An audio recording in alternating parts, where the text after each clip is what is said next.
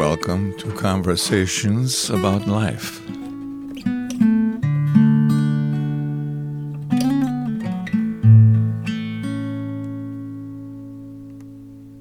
Now it looks like we're rolling again. Looks like we're going. Well, Yep. Good morning, Dave. I'm with Dave Sobota, and Dave was a guest at my Airbnb, and he stood out from among other guests that I've had, and he gave me some really helpful, detailed instructions, tips on how to make better use of my space, how to move a couple things around, and anyway, I really appreciated that. I wanted to reach out to Dave and meet him, see what he's all about. So that's what we're doing. And Dave is an engineer. I just found that out a few minutes ago. And let's see, you said you live on a couple of acres of property. No, you said 20 acres, right? Yes. 20 acres. And you enjoy keeping that up and taking care of it.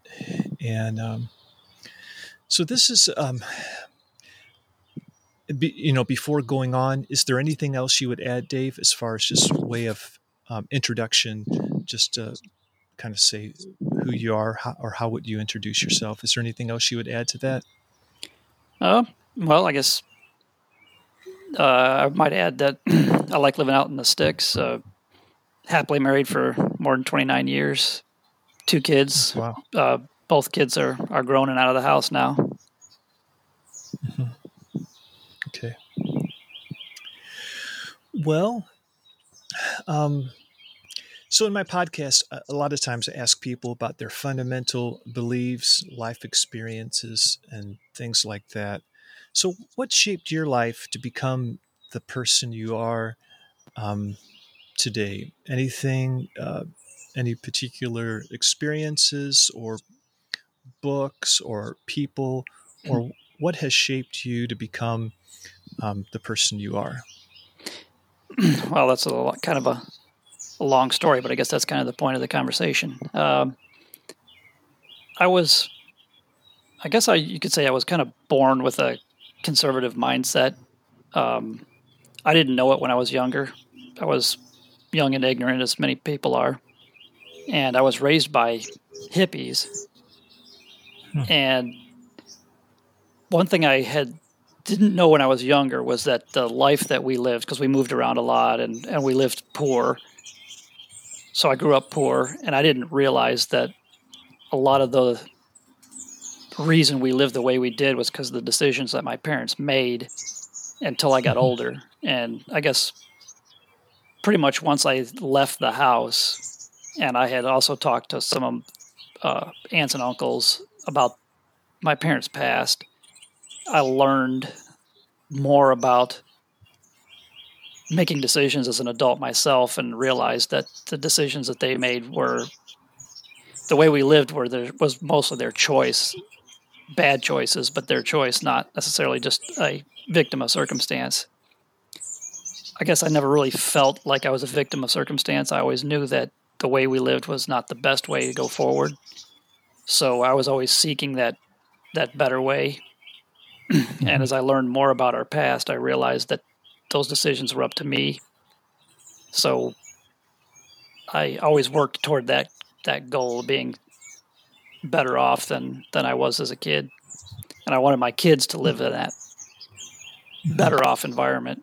And better off, I didn't mean, more stuff or lots of money, but just a stable life, 2 parents that always cared for them, that were there for them, that type of thing. Mm-hmm. So I never really chased a lot of money, but that's not to say that I'm not doing okay, because I have a retirement account. I have a paid-for house on that 20 acres at 53. And but I've never gone for, uber rich. I still drive old cars, relatively old. I mean, the newest thing I have is a 2005. So, but I live frugally, live well, and do a lot of stuff for myself. So I guess, I guess a lot of things that shaped me were the way I was raised, and then coming to realize that a lot of the reasons that we lived the way we did were based on bad decisions. And I knew that I didn't have to make those same bad decisions. Mm-hmm. So, when a person thinks of the hippie lifestyle, they might have like a romantic view of it. Um, what, what, so what is that lifestyle like? Or, when you were growing up? Well, loose morals, for the most part. I mean, there was certain boundaries that my parents had, that they would. It wasn't that they never. I guess you could say that they never lied. Mostly, they lied to themselves. But they taught us you don't steal, you don't lie, you don't cheat. But other than that, it was kind of but partying on is okay, and having sex is okay as long as you take precautions, and I don't mind if you drink as long as you drink at home so I know where you're at, that type of thing. Mm-hmm. And while that sounds really cool, it also leads down the path of, I don't know if you call it sloth, laziness, not a structured path that you can turn into a future. And as such, with my parents not having a stable, say, career path or being stable in their decision making, it led to us moving around a lot. Which, when you're a kid, you go to a different school every year until you're in the 6th grade. It winds up you getting picked on, and that's not necessarily a fun, because you don't have, as a kid, you want to have a group of friends, you want to have a stable place to be, and you never had that. And I didn't get that stability until I was probably in the 6th or 7th grade. And the reason we even had the stability was because of my mother's father, who bought a house for him just so that we'd have a place to live. So that was the only time that we actually stayed in one place for a long time, and were just able to have the same group of friends through high school. So, and like I said, we lived poor. It was a small house. There was 4 kids, and the house had originally 2 bedrooms, and my dad built stairs up to the attic and put a floor in the attic and some insulation up there. And my sister was in the downstairs bedroom. They had 1 bedroom, and then all 3 of us lived up in the attic. So it's not like what you would call a normal middle class upbringing, like people think of these days. Yeah. So, who had the positive influence on you? I think you mentioned a relative. Was it grandparent or? Okay. Mostly my grandfather on my mom's side. My grandfather on my dad's side, I never really knew him because he was an alcoholic, and my dad didn't get along with him. But my grandfather on my mom's side, we spent a lot of time with my grandparents, and I saw him as the way I'd like to be, because he did raise his kids more middle class. He was an electrical engineer for GM. My grandmother worked for a little bit at the telephone company, but for the most part, she stayed home. She was a stay-at-home mom, and they had a pretty good life. They had they lived in the same house from the time they started having kids until he died. And I saw him as an example of more of what I'd want to follow, as opposed to the way that we were brought up. So you mentioned loose morals. So your appreciation of morals, does it come from any kind of religious foundation, or is it more of just the stability of a life that morals can give a person? I think it started out more as the latter, as understanding the right from wrong, and what that can do for you. And I'm I guess on a path. I'm becoming more religious as I've gotten older and learning more, and working on that path. So it's more of in my later years, turning to the Bible and proper teaching of morals, that I've just strengthened my point of view on that. Mm-hmm.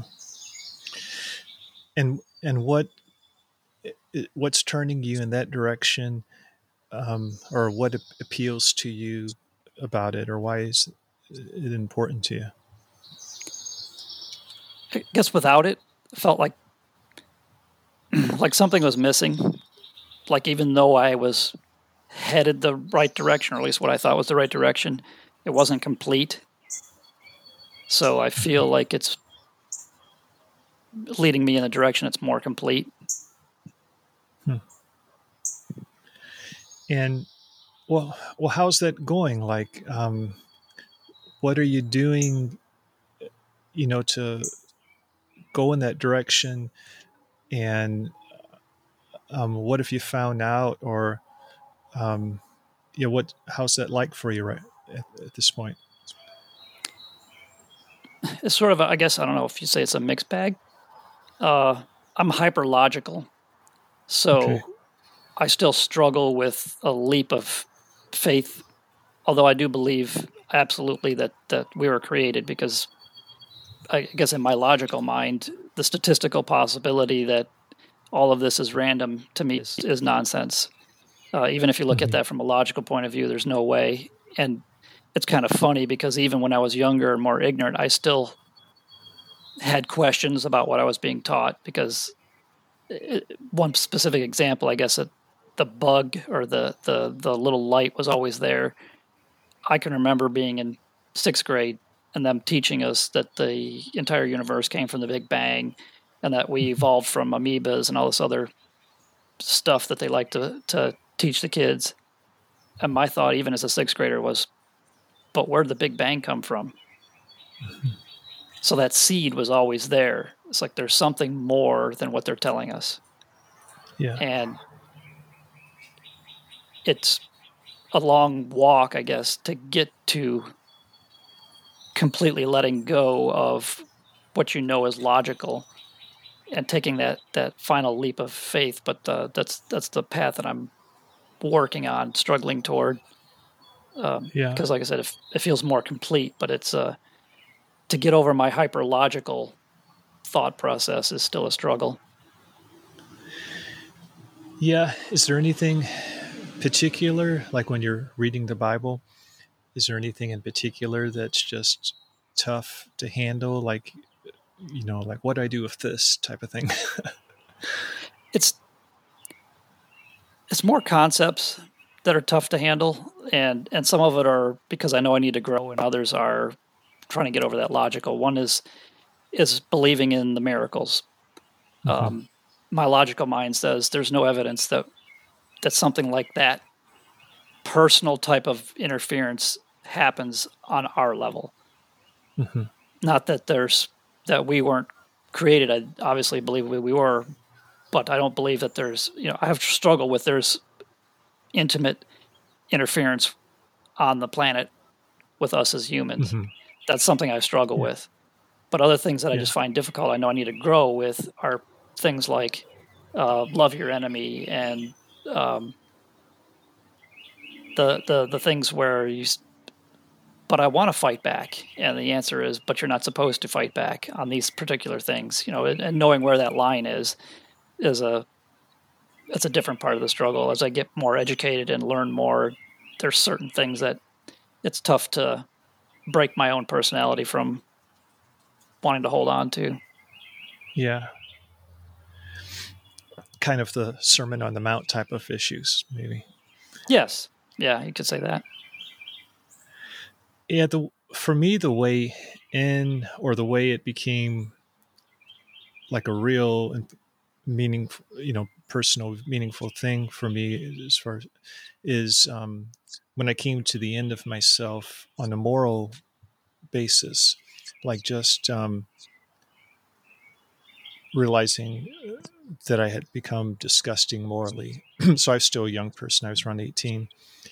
But I had spent my teens like being hateful to my siblings, being rebellious toward my parents, getting into all the things that, typically the things teenagers can get into, and then just reaching a low point and feeling just disgusted with myself, and then asking God to save me from who I was, from what I had become, and to somehow save me from that.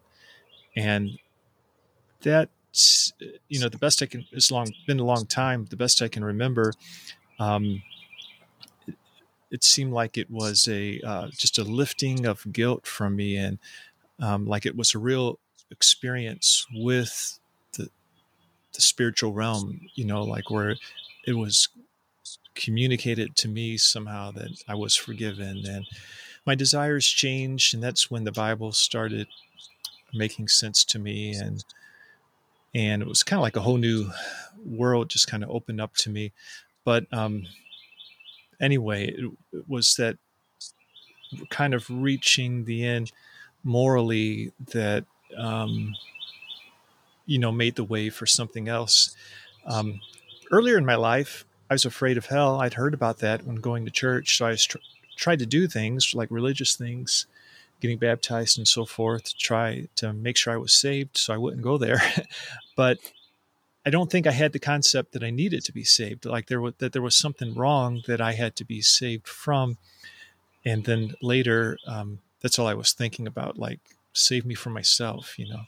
So I don't know. Have you ever like had a moral dilemma, like and where you addressed God with this need to somehow for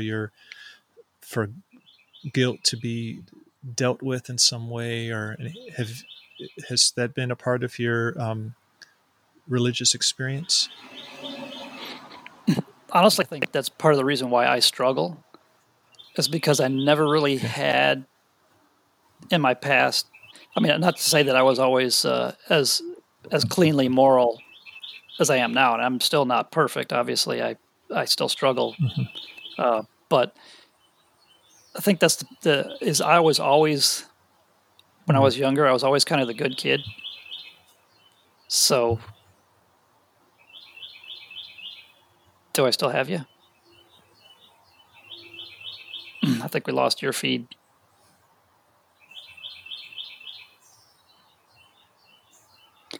I temporarily lost your feed for a second there.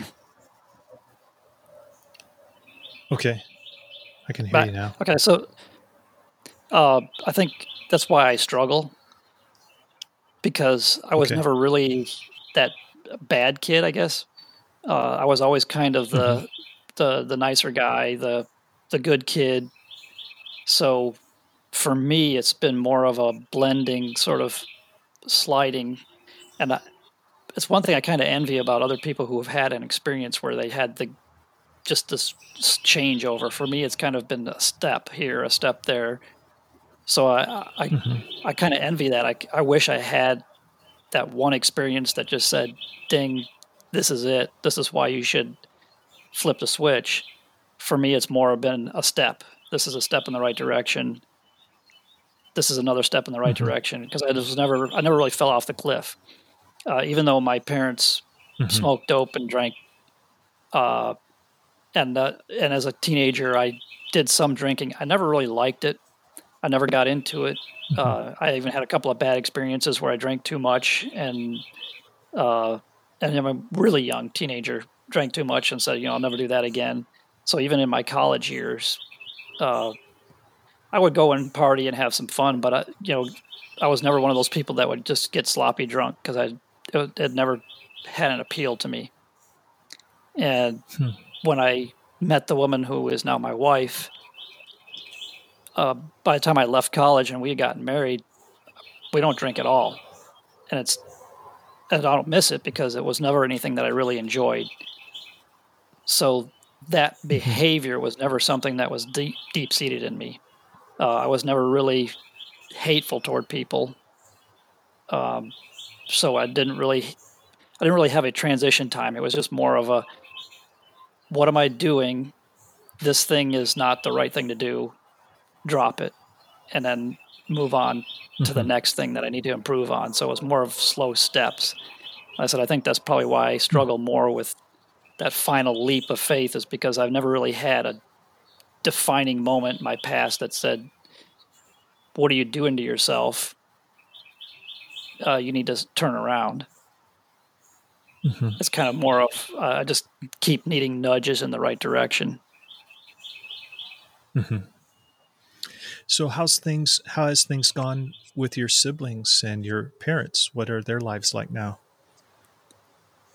Well, it's kind of it's a sort of a weird mixed bag, I think. I'm the oldest of four. So my next brother, Chris, he's a believer, but he's also strangely very politically liberal, and I'm not sure exactly why. He's a hardworking guy. He's a small business man. He does custom woodwork and home improvement stuff, and he's been doing that all his life.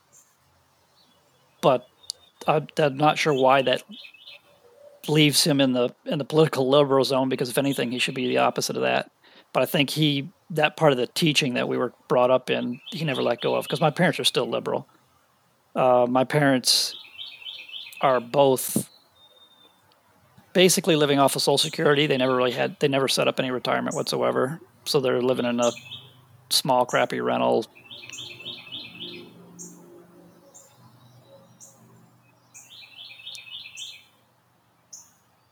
And I'm pausing because I see we lost your signal again.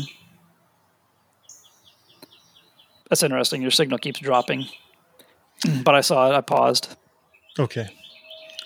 I guess, I'm not sure why he is the way he is, because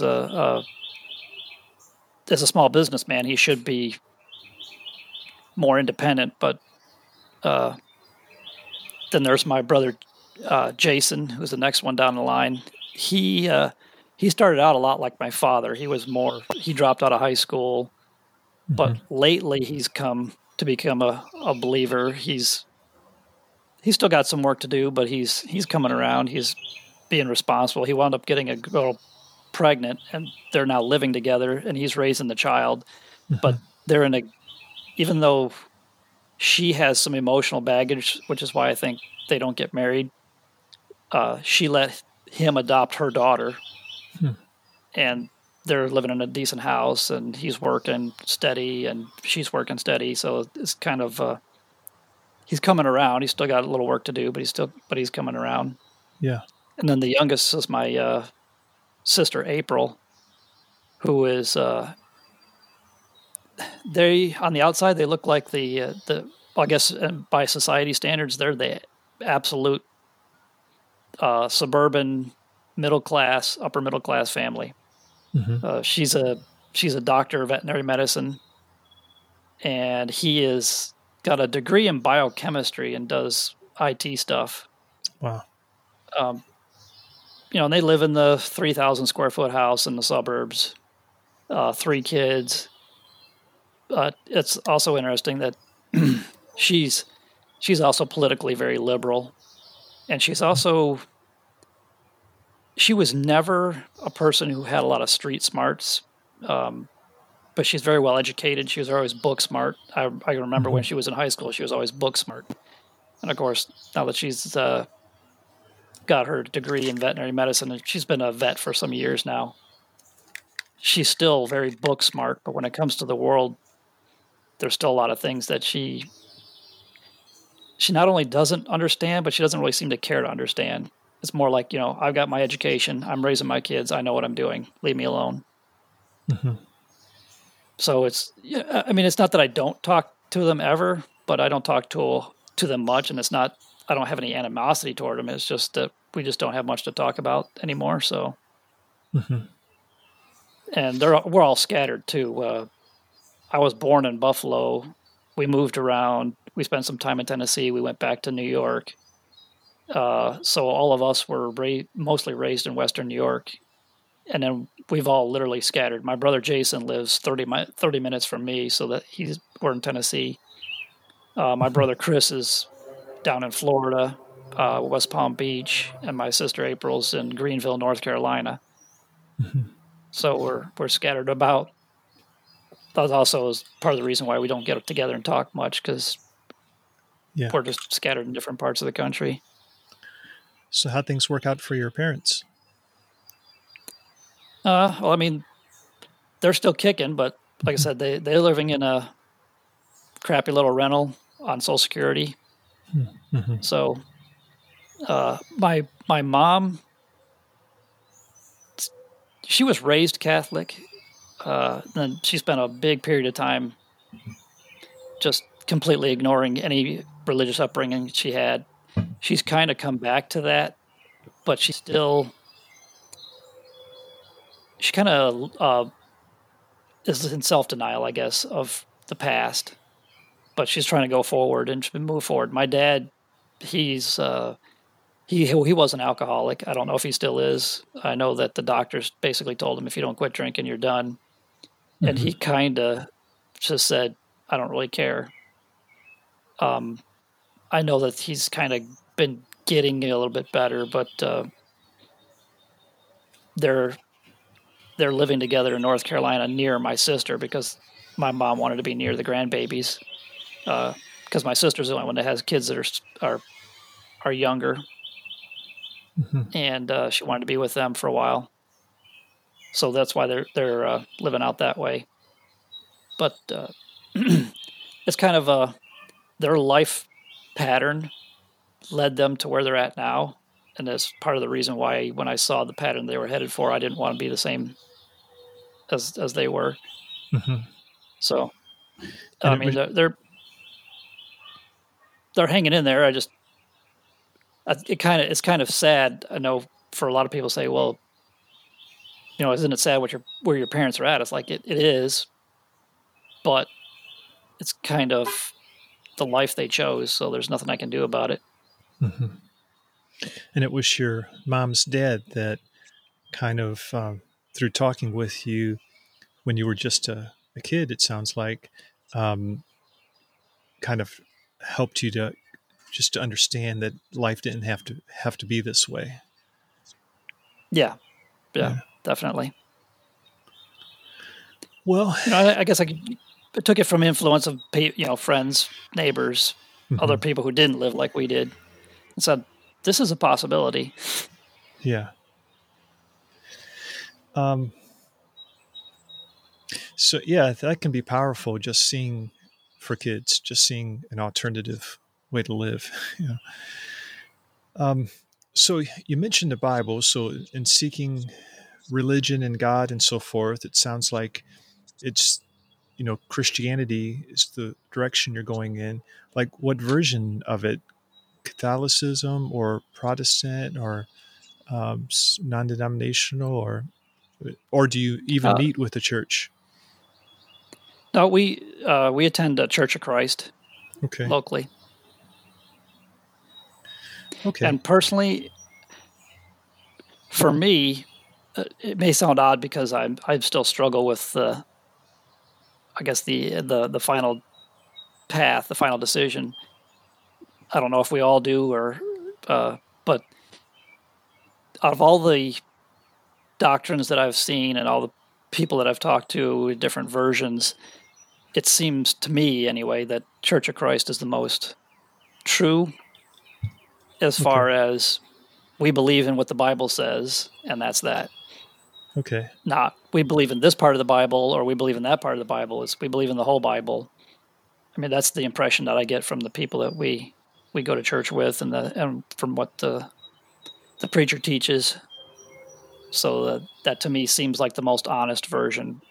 Too many people say, "Well, I believe in this part, but not that part," and to me Okay. that doesn't fly. You either believe all the way or not at all. Just pick one. Well, like give me an example because I think people tend to think of themselves as Bible based. It's just that they have disagreements. I mean, there might be, yeah, I'm sure there are groups who um, understand, well, the Bible does say this, but that was for them. It's not for us. So they're going to discard that. But for the most part, I think, or my experience has been, people like to think of themselves as, this is the way it should be according to the Bible, but they can be different than another group who thinks the same thing about following the Bible. Is there any particular example that you can think of? I'm not familiar with the Church of Christ very much, but any particular example you can think of that um, where they seem to be more Bible based than another group? I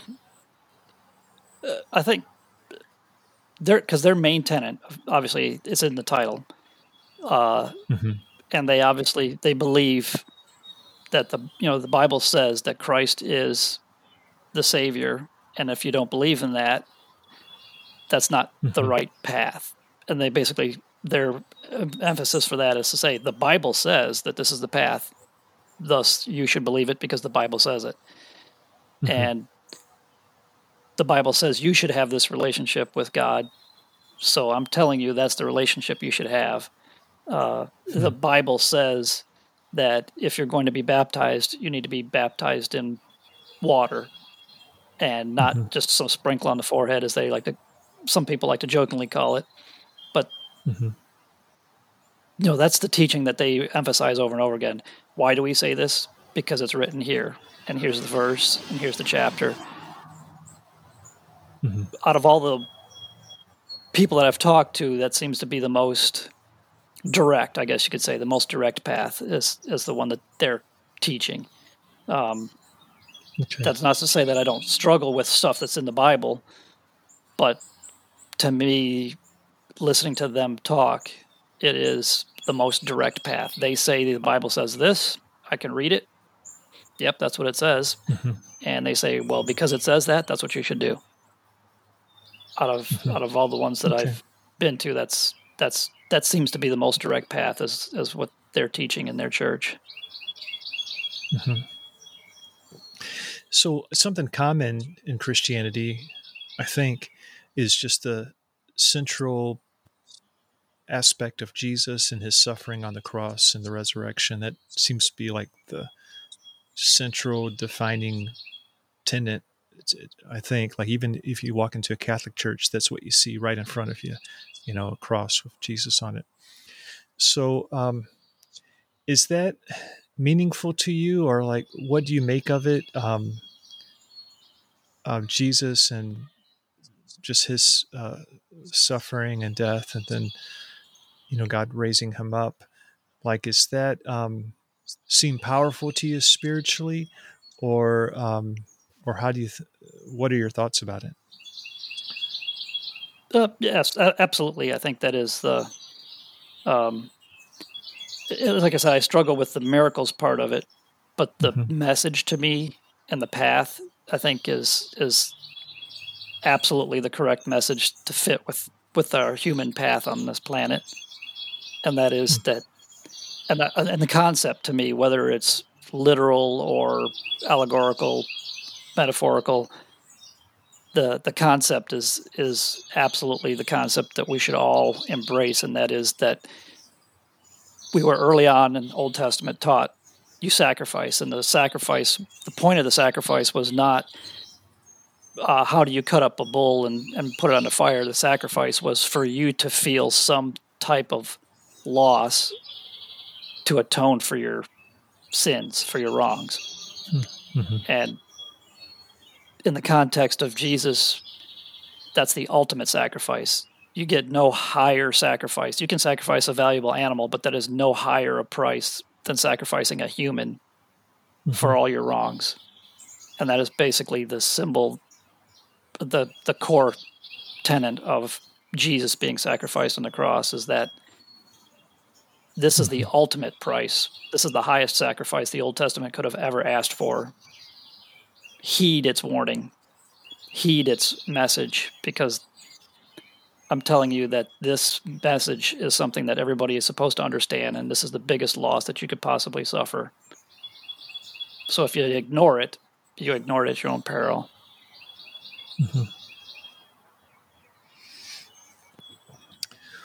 Well, I guess Does that answer what you're getting Yeah. at, or? Yeah, it does.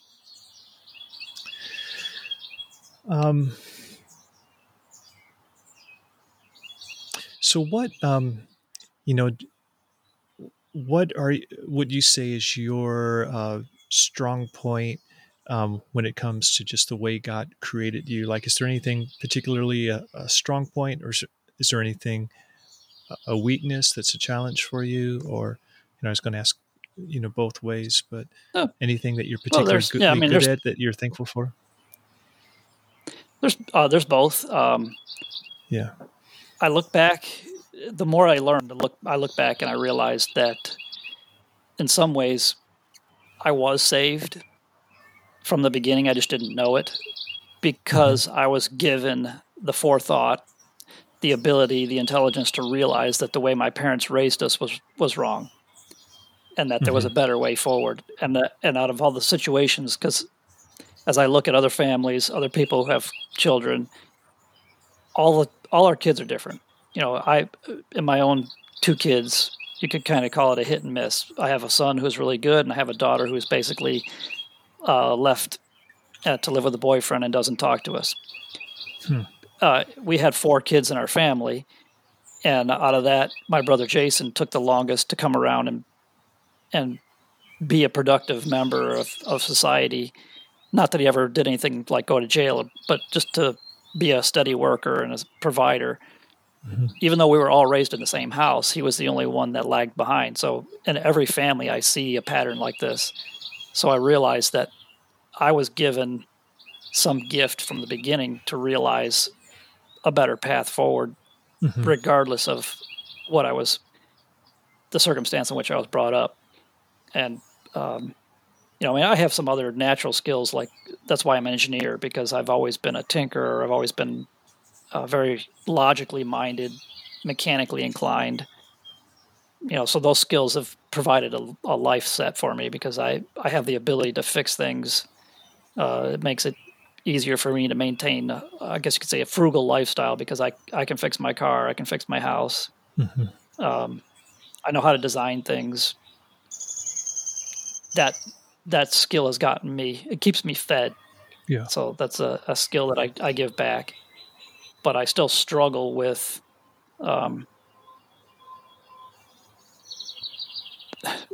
bucking against my personality when the Bible says, forgive your enemy, love your enemy. There are times when you're insulted when you should just turn the other cheek. Basically, if they slaps you on one cheek, provide the other. And I understand that those are for insults and minor offenses, not if somebody physically assaults you. But I still struggle with that sometimes, as to just turn the other cheek. For me, I'm not necessarily a mean person, but especially as I've gotten older, I've gotten grumpier, I've gotten less tolerant of all the stupidity out there. And it's easier for me to look at what somebody says something stupid and just want to smack them upside the head, for lack of better terminology. I mean, and I struggle with that.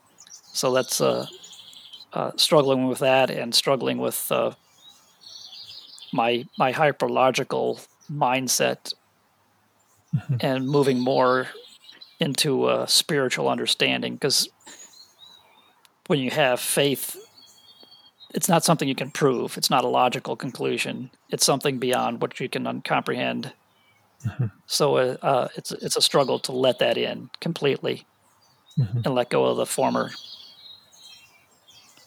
Yeah. I kind of equate faith with trust. Not necessarily, like a lot of people, I think, equate it with believing something without proof or something like that. So I guess there's that element of it too.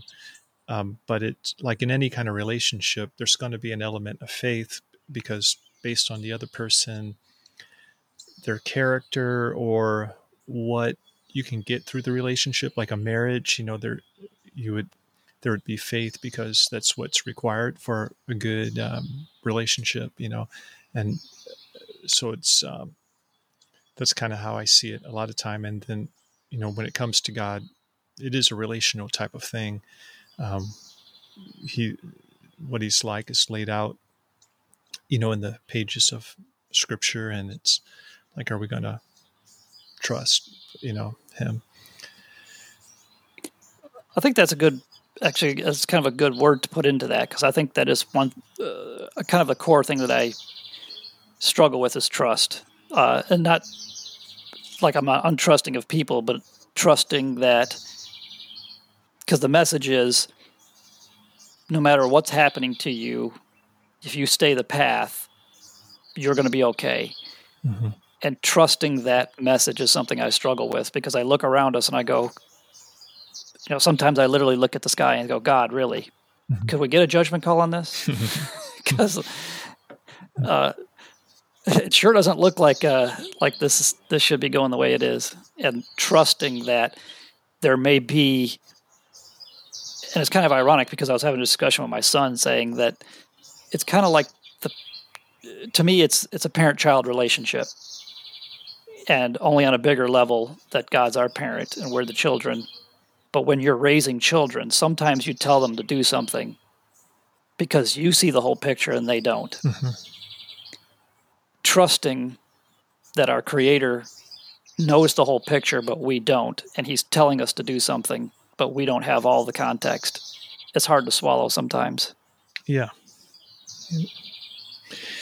So, what happened to you with, like, you were born in a certain world, so to speak, and then someone helped you to see that there's a better way? That's kind of how I think of, like, the alternative lifestyle of, like, living off of welfare and things like that, or living in a family situation where the idea of a mom and a dad, living together, married, and raising up kids, like the traditional family, it's so unknown in some areas, and it almost seems like the best thing that could help could be, like, somehow seeing that there's a different way, like experiencing it somehow. Um, so I don't know how that would come. It's almost like breaking out of a generational type of thing, it seems to me. But so I don't have answers, but that seems to be what it takes, because if you're just raised in a certain thing and that's what you see in your own family and your aunts and uncles, neighborhood, it's this particular lifestyle of and it's not a lifestyle of responsibility and intact homes and stuff like that, then it's almost like, well, you need someone to show you this ain't normal. There's a different world. Mm-hmm. But so it's great that in your particular lifestyle that was kind of pointed out to you, and hopefully that can happen a lot more with people who are growing up in something that's far from what it could be and should be. Yeah, and it's kind of it's one of those things that's it's one of the reasons why I grew up loving this country, Mm-hmm. because I realized that in our circumstance, we didn't have to live the way we were raised. And it saddens me that, culturally speaking, they're tearing that down, because I think that's the best example for those people who can't look at a grandfather, aunt, uncle, whoever, is to be able to look out in society and see that you don't have to live this way. Mm-hmm. But the problem is, culturally speaking, we're not teaching those people who are living the wrong path that all you have to do is look to all these other people in culture and see that you don't have to live that way. We're not teaching them that. We're keeping them isolated. We're saying, oh, you're a victim. Mm-hmm. There's nothing you can do about your circumstance. And then they look around and say, you're right, there isn't. Mm-hmm. And that saddens me. It saddens me deeply, because we have so many examples. Just look outside your neighborhood and you can see that you don't have to be the way you are. Mm-hmm. But instead we say, no, just take the check, stay in your little hole and don't worry about it because you're the victim. It's not your fault. There's nothing you can do about it. And it kills me that that's the message that we're sending. And we've been sending it for decades, and now it's really just the fruits of that labor are coming to bear in obvious ways that we've been teaching it for so long, to instead of look out and outside to where you're at to see what you could be, just wallow in your victimhood and stay there. And that kills me that we're headed that direction. That's part of the reason why I'm turning into a grumpy old man, because it wasn't like that as much. It wasn't like that so much when I was younger, and now it is.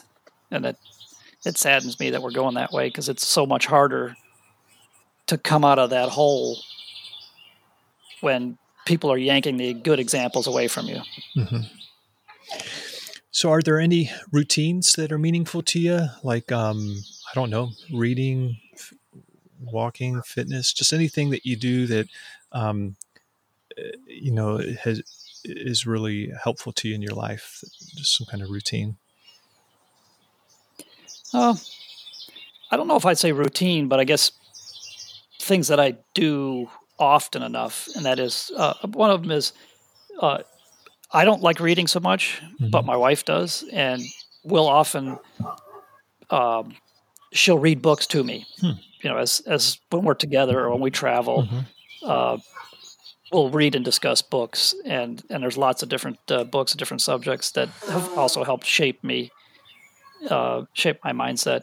My wife and I are well, that's why we've been married for 29 years. We're on the same page, so that that all works out well. But of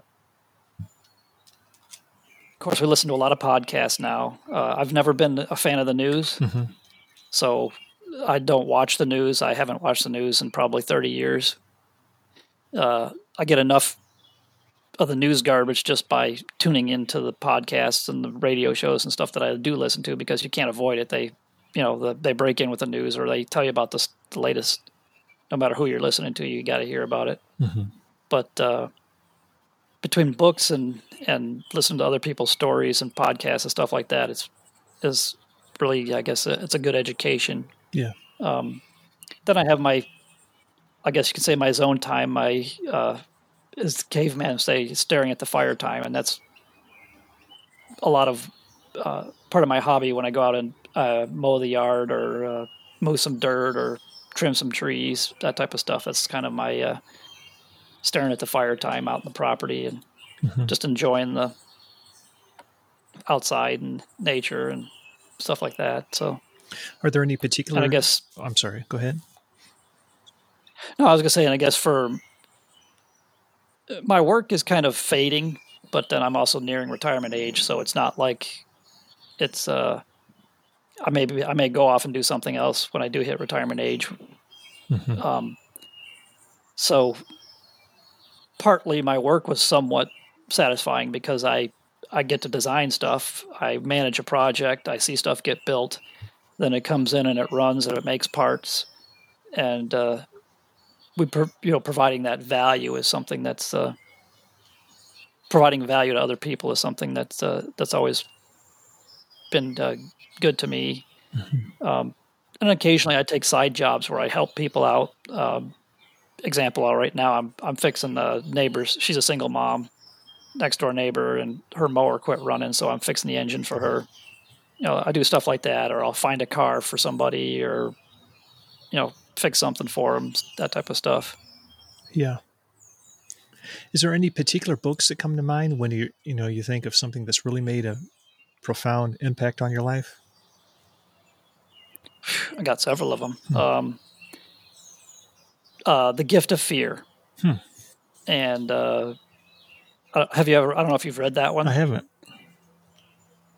But it's a lot of these, of course, are from the 90s, so they're not recent titles, but you can still find them. The Gift of Fear was a good one from the point of view of, it's not really political, but it is a book that really, it's from a guy who does security, and it really emphasizes the fact that we were born with an instinct. and that subconscious level that teaches us the right thing to do and when to do it. And he's looking at it more from a personal security point of view, as in, you feel scared because of a situation and you know that you have to fight or fly. And he was kind of pointing out examples of how that instinct works. But I think on a deeper meaning level, it's something that we've also been taught to ignore and we've lost sight of, is that we have that conscience. It kind of gets back to the religious faith also, is that we were born with this nature and we're born with a conscience and we're born with a guide. That guide was given to us for a reason, and we ignore that at our own peril. So that's kind of the message the deeper message that you can get out of that book is understand we were given this gift. Okay. Don't forget about it. That's one I like. Well, before, are you still there, Dave? Kind of more on a geek way. Do I have you again? You back?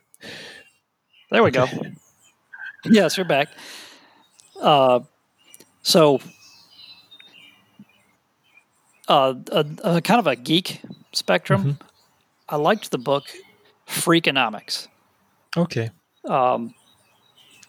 And the reason I really liked that book was it's not his conclusions, but it's the fact that basically it's kind of looking at things from a point of view of what we've forgotten. They say the science, but we've forgotten what science means. And if you read through Freakonomics, he's really emphasizing what science should be, and that is you have things that are coincident and you have things that are causal. But you have to understand there's a difference between the two. Just because the two happened at the same time doesn't mean one caused the other, because we've kind of lost that.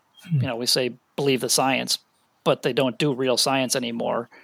They just say, well, these two things happened at the same time, so one caused the other, and it's not the case. And if you read through Freakonomics, to me, the deeper message in that is understand what you're looking at and understand whether or not it's just a coincidence that these two things happen together or one caused the other. And that's kind of the underscore throughout that entire book, is that it may not be what you think it is because you didn't really understand all of the data. And that book was very interesting to me from that point of view. Yeah. I guess one we read a long time ago too was I think it's help me out. The women can't read. Women can't fold maps. Why men don't listen and women can't fold maps. That was my wife. So why men don't listen and women can't fold maps. Okay. And it's a relationship. Okay. It's a relationship book. Yeah. And it's a really good book that deep down on a basic level explains the differences between men and women and how you treat those differences inside a relationship. Okay.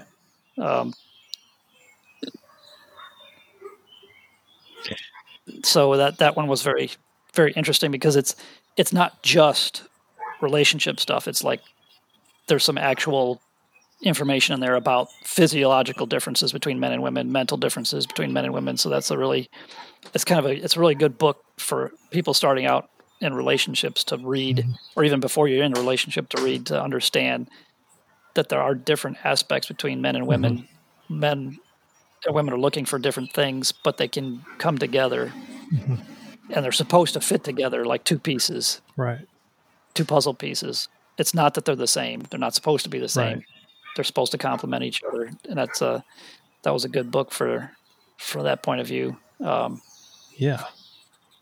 I guess one that helped me shape some of my political views was John Stossel's Give Me a Break. And part of the reason why that helped shape my understanding that part of the reason why I don't watch the news. When I was a kid, we would watch that stuff. We'd watch 2020 and 60 Minutes and all those news programs. That's what my parents watched. That's what I watched. And I didn't realize until I read that book. I was starting to learn, but I didn't realize how full of crap They all were. That's a lot of the stories that they tell you in those news. Some of them are just bad stories because they didn't do follow-up. They just gave you the headline. They threw it out there. They didn't do any background, but it made a good headline for you to watch and for them to get ratings. But they never followed up on it to tell you the backstory or what happened later. And in some cases, they just made stuff up.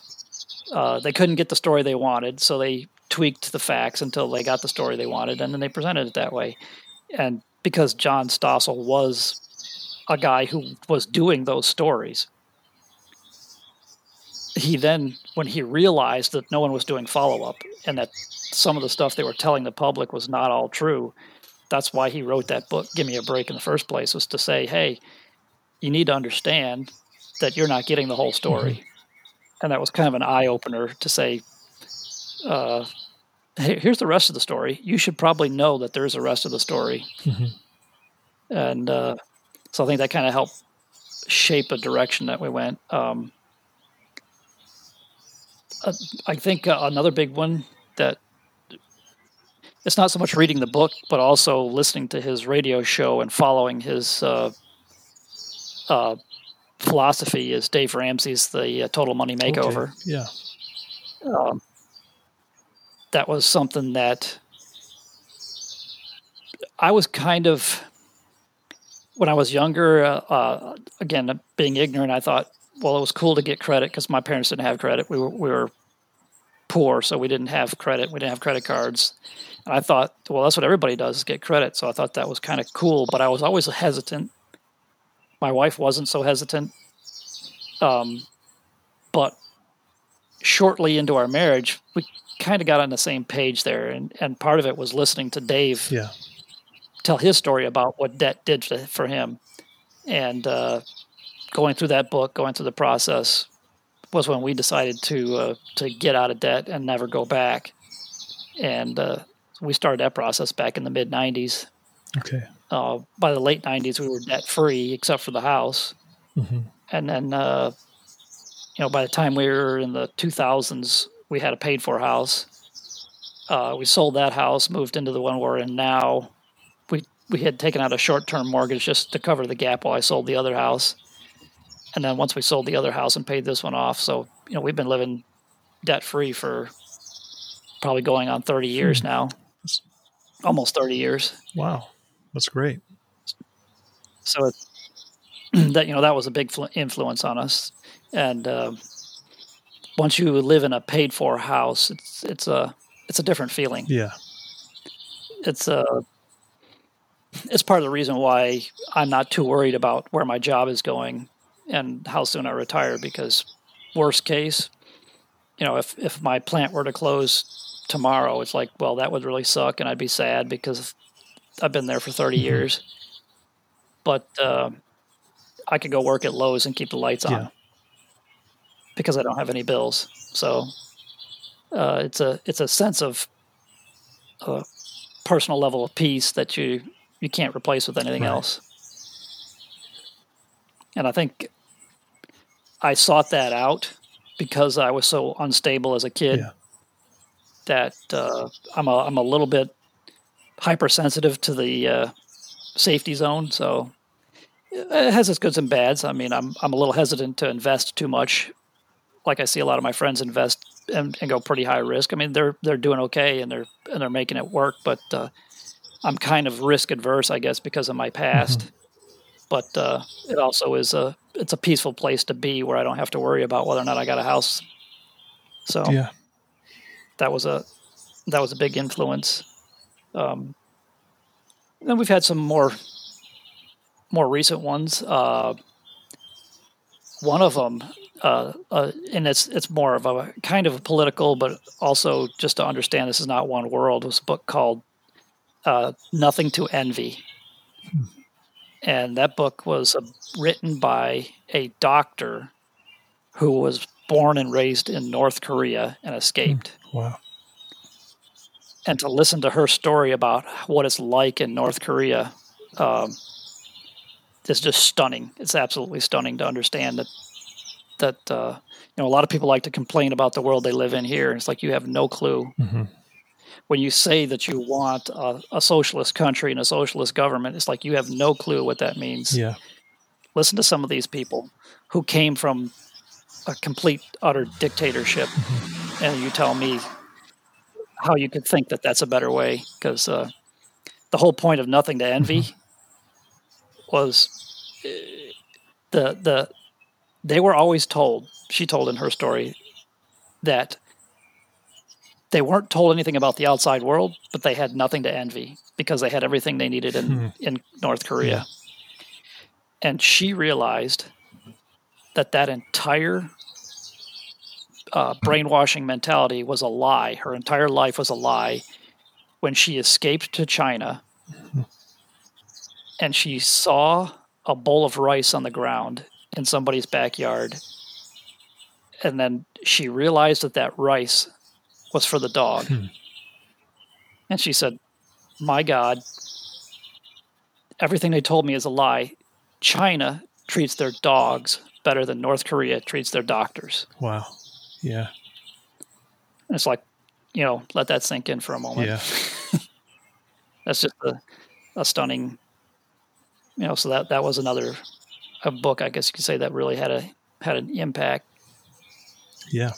One we just read most recently is, and it's more of a, because of my personal health, is a book called The Big Fat Lie. The Big Fat Surprise. It was called The Big Fat Surprise.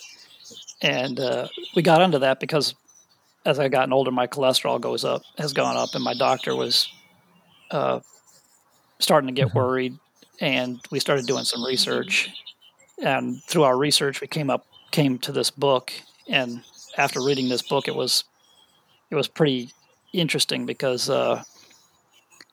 she did 10 years of research to put that book together. And it was more of a revelation that through the context of her research and interviews that she did with doctors and scientists, she found out that all of this diet hypothesis that they've been giving us throughout the decades is wrong. Yeah. That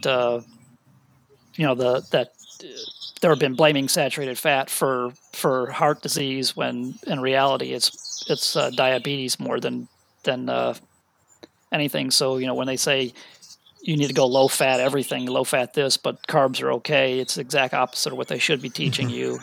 And that a lot of the research that was contrary to the narrative was literally buried, as in they did a scientific study, they didn't get the result they liked, so they didn't publish it. And it got filed in a box and stuffed in the basement for 16 years. Yeah. And she asked some of the people who did those studies, why didn't you publish it? And he goes like, well, it wasn't the result that we wanted. And it wasn't the result that they paid for in the grant, so we didn't publish it. I mean, just stunning stuff like that is eye-opening stuff like that. I guess I enjoy those enlightening stories. Yeah. Well, thanks for all the book info. It sounds like there's some interesting books you've read, and I appreciate that. I guess just kind of start to wrap up. Here I've been asking you all these questions about yourself. Just kind of briefly before we go, is there anything in particular that you'd like to ask me? Yeah, I was kind of curious because looking at your place, it looked like you were also doing some sort of eBay business or something out of it. Yeah. I was just kind of curious what you did, because obviously it looks like your schedule's not like a normal 9 to 5, right, and you're doing other stuff on the side. I don't know if you have like a 9 to 5 job or you're just a small business person, how you wound up with 2 houses, that type of thing. Well, I'm your age, and I spent most of my life working as a photographer, and are a wedding photographer mainly. And we raised 8 kids in that house where you guys stayed. and it was a real good job for being able to be home. At that time, it was a good paying job too. But and we paid off our house and were able to put some money aside. Um, and then, but in recent years, that industry has gone down, just like a lot of industries, has changed because of technology, like the print industry and the music industry, and a lot of other things. Well, so has the photography industry. So I kind of dropped that, and I had some, well, it just kind of fizzled away. I had some friends who were buying things, random things, and selling them on eBay. And there's a podcast that I listened to called Scavenger Life, and it was this couple, and they were doing the same thing, and they were making a living at it. So I started doing that, and then it was kind of time consuming because you were working with a variety of different things all the time. So everything had to be researched and packaged in a particular way and so forth. And I thought shoes are something that could be a high dollar item, and they're small, they're easy to package. You only have to have one size box for them. They're not breakable or temperature sensitive. So I started specializing in shoes, and I would buy shoes and looking for nicer brands that were just lightly used. I'd be looking through thrift stores, and that was a source of income for 2, 3, 4 years. I haven't been doing that now. I still got a large inventory. Some of them are over at the house, like you saw. So when something sells, I ship it out, but I'm not out looking for shoes at this point. I work as an office manager for my sons. They have a lawn business, and it's basically I'm kind of on call. I just carry the phone for them, and then I do a little bit of office work, scheduling and invoicing and their accounting type of stuff. And then the Airbnb, and it's our income is not large, but like you, we don't have debt, and we live a pretty frugal lifestyle, and it works out. It's a comfortable life and very flexible. So looks like you're offline again. Okay. And you're So I back. don't know where I got cut off. I was Yes. just yapping away, but You were saying that you're at the point where you said that you are supplementing now with the Airbnb. yeah, right. So our and I work as an office manager for my sons. They have a lawn business. So anyway, it's it's not a high paying. There's not a lot of cash coming in right now, but like you, we're debt free, and it's a comfortable life. It's flexible. It works out for us, and seems like I'm busy all the time, but just with miscellaneous things more than like a 9 to 5 type of thing. But anyway, Well, that's cool. I mean, that's one thing I've kind of. I know who I am at this stage in my life, but I kind of envy those people who can do that thing that's kind of like what you're doing, more of at a state where you can do some random stuff. Because I know when I'm on vacation, that's what I do. And the more I take vacation, the more I realize, when I hit retirement age, I can do this full time. I can find something to do, and I'll be all right with that. Yeah.